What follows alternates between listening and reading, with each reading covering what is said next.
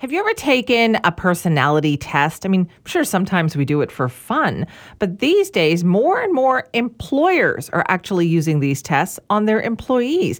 This is a multi-billion-dollar industry and growing. So are these being used in your workplace? And why? Why would your boss want to do this? Well, joining us now to talk more about this is Dr. Tomas Chamorro-Premuzic, who's a psychologist and author of I, Human. Thank you so much for joining us today. It's my pleasure. Why have these personality tests become so popular? Look, fundamentally, employers have realized that if they go on looking for talent in the same old places and they continue to focus too much, even obsess over hard skills, academic credentials, and the qualifications that people bring from university, they're going to miss out on a really important part, which is people's soft skills. And personality assessments are the best proven scientific way to understand whether somebody has empathy, curiosity, learning ability, and all the things employers really want to know about employees. So is this something that they're asking potential employees to do, like in the hiring process?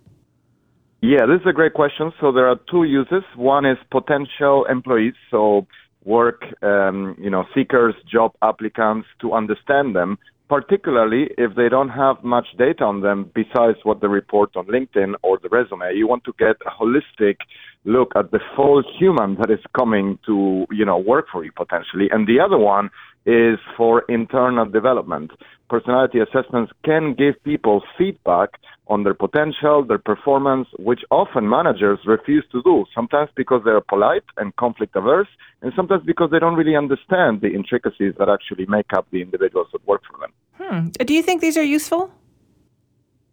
Of course. Well, I'm somewhat biased because I spent 25 years researching them, creating them, using them, Yeah. And I see the advantages. But I think the reality is that if you're interested in understanding the person beyond what they have done in the past and beyond the formal qualifications that they report, and you want to actually know what makes an individual tick and how they differ from others, in a world that is supposed to embrace diversity and inclusion and bring people from different walks of life to the workplace, they're a very good data-driven and pretty reliable objective resource. But are they a good predictive indicator on somebody who might develop leadership qualities or somebody who might surprise you? Yeah, this is actually the most underutilized, I would say, application of personality assessments. Look, we have studies going back 20 years showing that if you assess somebody's personality, you can predict 50% of the variability in their performance as a leader. Now, 50% might not sound like a lot, but imagine the remaining 50% is composed of things like subject matter expertise, past experience, their networks, whether, they fit an historical profile of somebody who is successful. And of course, we also have bias there because a lot of the times people in management or leadership roles are assigned positive ratings when in fact they're not doing a very good job. So as a device or tool to understand whether somebody who has never managed or led before has the qualities that we need in leaders for them to be effective and turn a group of individuals into a high-performing team, they're a really, really valuable resource. And again, they're a good way to understand if people have empathy, if they have integrity, if they have curiosity, imagination, learning ability, and if they lack some of the qualities, problem qualities that we don't want leaders to have, things like narcissism, psychopathy, and Machiavellianism. Right, because some of that, if you do it like face to face, you won't necessarily detect it, right? Individually as people, we might fall prey to somebody's those kinds of personality quirks. Whereas if we use the test, do we not? This is exactly the main problem. When we look at people and we interact with them, say on a job interview, and you're the interviewer, you think you can judge them. Yeah. You think that social skills are a sign of empathy or emotional intelligence. But there's a lot of studies, including our own research, showing that people who come across as likable and charismatic on an interview are often actually narcissistic and manipulative. And just like you wouldn't marry somebody after a first date, you shouldn't hire somebody because they're likable or charming in an interview. I mean, you'll pay the price 5-6 months later, and sometimes forever, if you then can't get rid of this person. Okay, and what about using them when you're already on your current employees? I understand that in the United States, this is becoming a popular way to develop work-from-home strategies. Yes, that's right. I mean, Canada as well, big companies in general have understood that these assessments are very useful if you want to develop people, because you can only develop new skills or new, important work-related attributes if somebody tells you where your gaps are, if somebody tells you what your kind of opportunities are to get better. And again, if you take these assessments and they tell you, look, you should be working on your communication skills, or you're not a very good listener, or, take into account other people's perspective, etc., you have an opportunity to get better. And what we have found in the last 2 years with hybrid working and more people working remotely is like their opportunities to casually engage in these development conversations with managers have been reduced, because everything is a Zoom meeting or a Teams meeting, and we jump right away into the agenda, etc. So we have lost these opportunities for small talk and the humane interaction that we used to have with bosses or managers. And so taking an assessment can actually give you the feedback you need to get better, and also understand in what direction you might want to develop your career, because this can tell you, what your potential kind of developmental trajectories are. Should you be a manager? Should you be a leader? Should you become a creative individual, technical individual, contributor, and so on? Isn't there a concern, though, here, Doctor, that as well you could become pigeonholed by what the personality test said about you?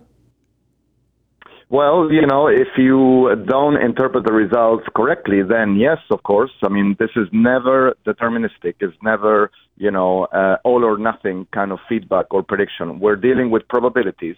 But in essence, what the assessment and the feedback tells you is people who answer like you tend to do this, they tend to like these things, they tend to operate well in these environments, and they tend to not do so well in those environments.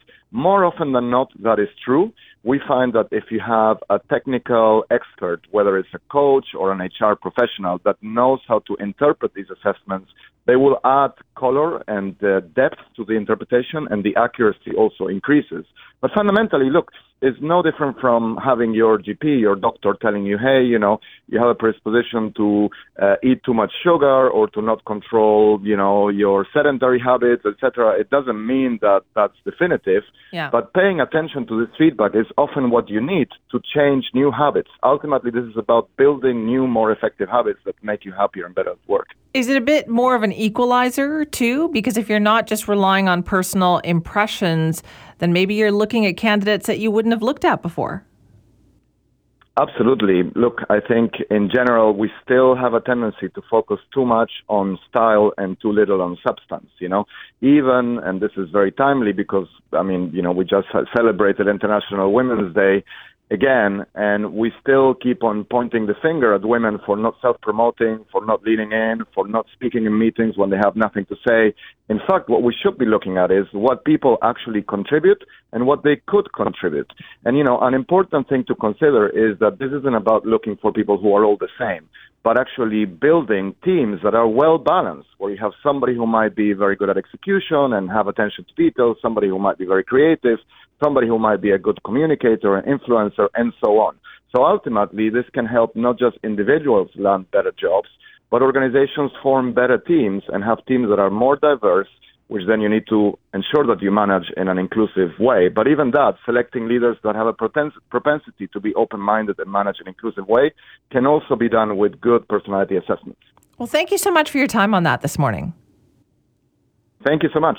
Hi, it's Shauna, and I might be a bad parent because my kids think French fries are vegetables. Hey, it's Ryan, and I might be a bad parent because I went out for wings when my wife was in the hospital after giving birth. Johnny here. I might be a bad parent because in my house, the tooth fairy gives pocket change. But we're not alone. Len emailed us and said his 6-year-old daughter's Tarzan moment going from love seat to lazy boy by curtains made him more proud than any dance recital. And Andy left his 2-year-old at the rink. All right, guys, I'm sure we're not alone. Like Andy's kid. For stories and confessions like this, make sure you check out our podcast. It's called Bad Parents, and it's available wherever you get your podcasts. I left a glove at the rink.